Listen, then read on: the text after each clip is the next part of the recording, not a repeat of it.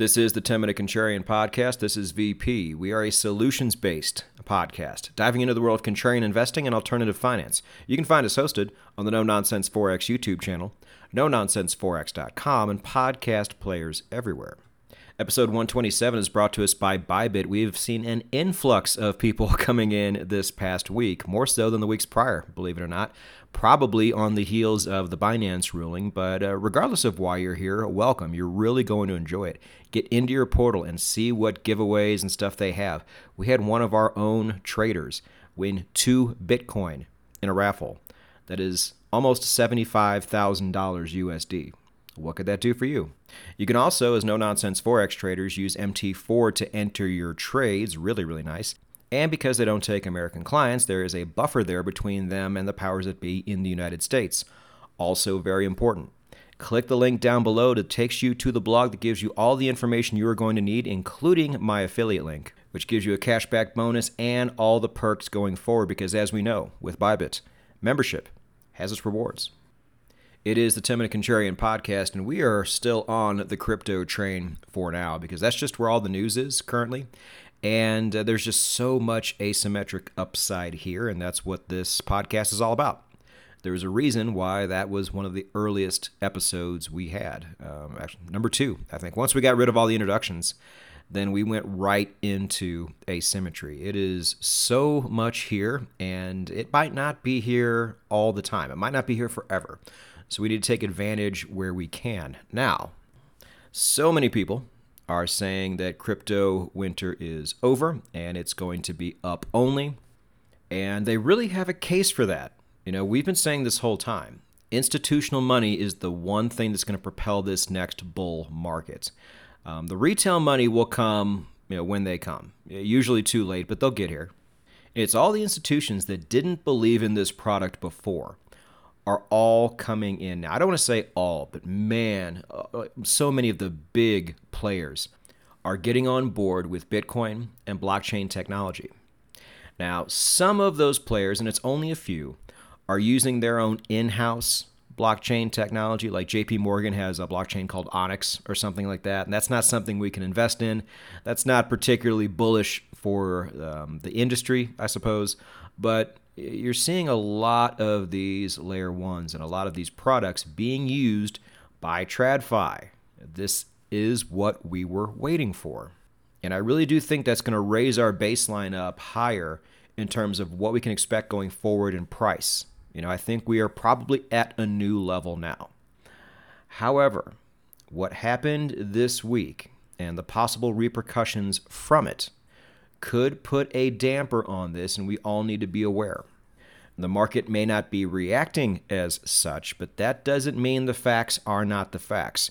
So, what are the facts? CZ from Binance, the head of Binance, pleaded guilty to the main charge was the money laundering part, in particular when it comes to terrorist groups and things like that. It's been all but proven, and we even said this back when these allegations came out, that this could be bad because he's not completely clean here. Binance is not completely clean here. They did some of that shit. So what we're finding out that shit is allowing terrorist groups like Hamas and Al-Qaeda to transact money back and forth. That's always been the whole thing, or at least what they said is the whole thing with anti-terrorism, is if you cut off the funding, there's not much they can do. If you sanction certain countries, there's not much they can do. Well, Binance, the largest exchange in the world by far, has been the global marketplace for anybody to come in and exchange money with each other, including these groups, including countries like Iran. A lot of money went from the United States to Iran via Binance, even though they're sanctioned and the United States is trying to cut off their money. They really don't like it when you go around them like this. And whether or not that's actually what happened, this is at least what CZ pleaded guilty to. It was $4.3 billion and a possible 6-month stint in United States prison. Now, that seems like a lot to some people. I don't think it's a lot at all. CZ, I think, was top 5 at one point on Forbes' richest human beings on planet Earth.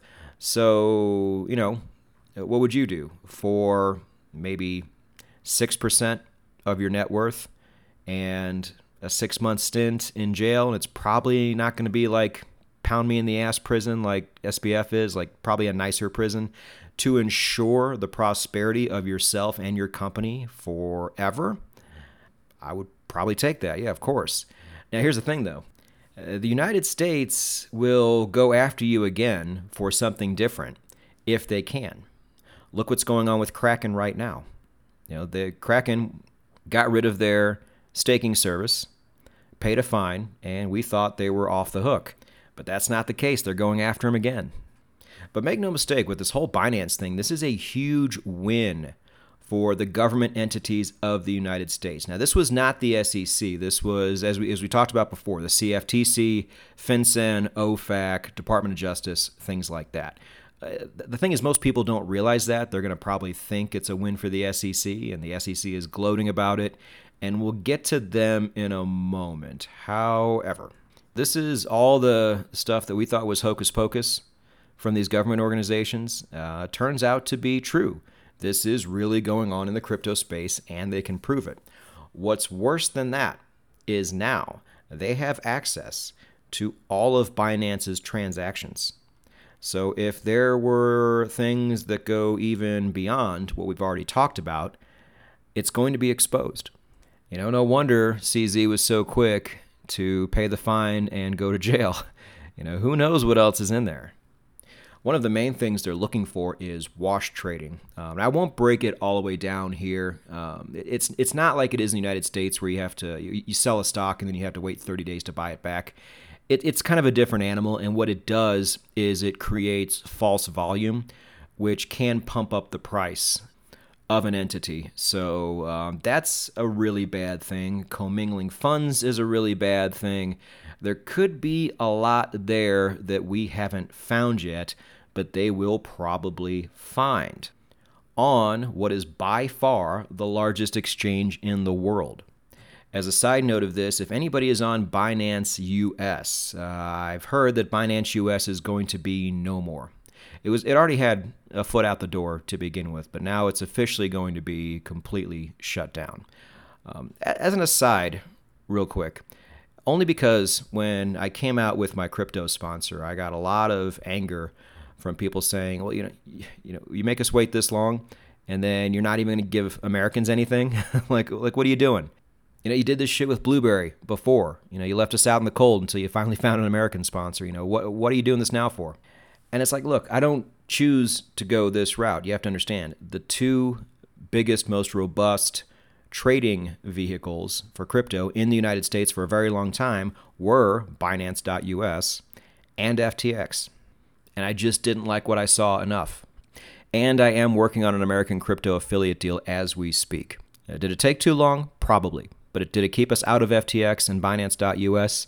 It did. So there it is. You guys know I do lots of due diligence in everything I do on this podcast. Now, might they come after Bybit one of these days? Might something happen? Sure. But you guys know if there's smoke, there's fire. To get your funds out of there. And with Binance, at least for the people, unlike FTX, everybody's funds were safe. So the market didn't react a whole lot. The BNB token fluctuated a lot this week, but is only down about 4.5% in the past 7 days. It's almost like crypto investors breathed a sigh of relief that this was finally over so we can move on. Well, one, like I just said, it's not over. And I don't think most crypto investors are aware of the information I just shared with you earlier. But here's another possibility. We know that the deadline for a spot Bitcoin ETF in the United States is very close. Specifically, the first ones are January 10th of 2024. Now, for what it's worth, if I have my information correct here, that's only for ARK Invest and 21 shares. The other ones, like Hashdex, Franklin Templeton, that's on the 17th. Global X is the 21st. And so it's not everything has to be January 10th. Just so you guys know, once we get close to that date, if certain ETFs aren't approved, that doesn't mean other ones cannot be approved later on that month. I just want everybody to be aware of that. And on the Ethereum front, We know BlackRock has filed, but 5 other providers have also filed there as well. So pretty sunny skies ahead, regardless of when they get approved. But everybody's thinking it's a slam dunk they're going to get approved these next probably 6-7 weeks. This might have really put a damper on that, contrarians.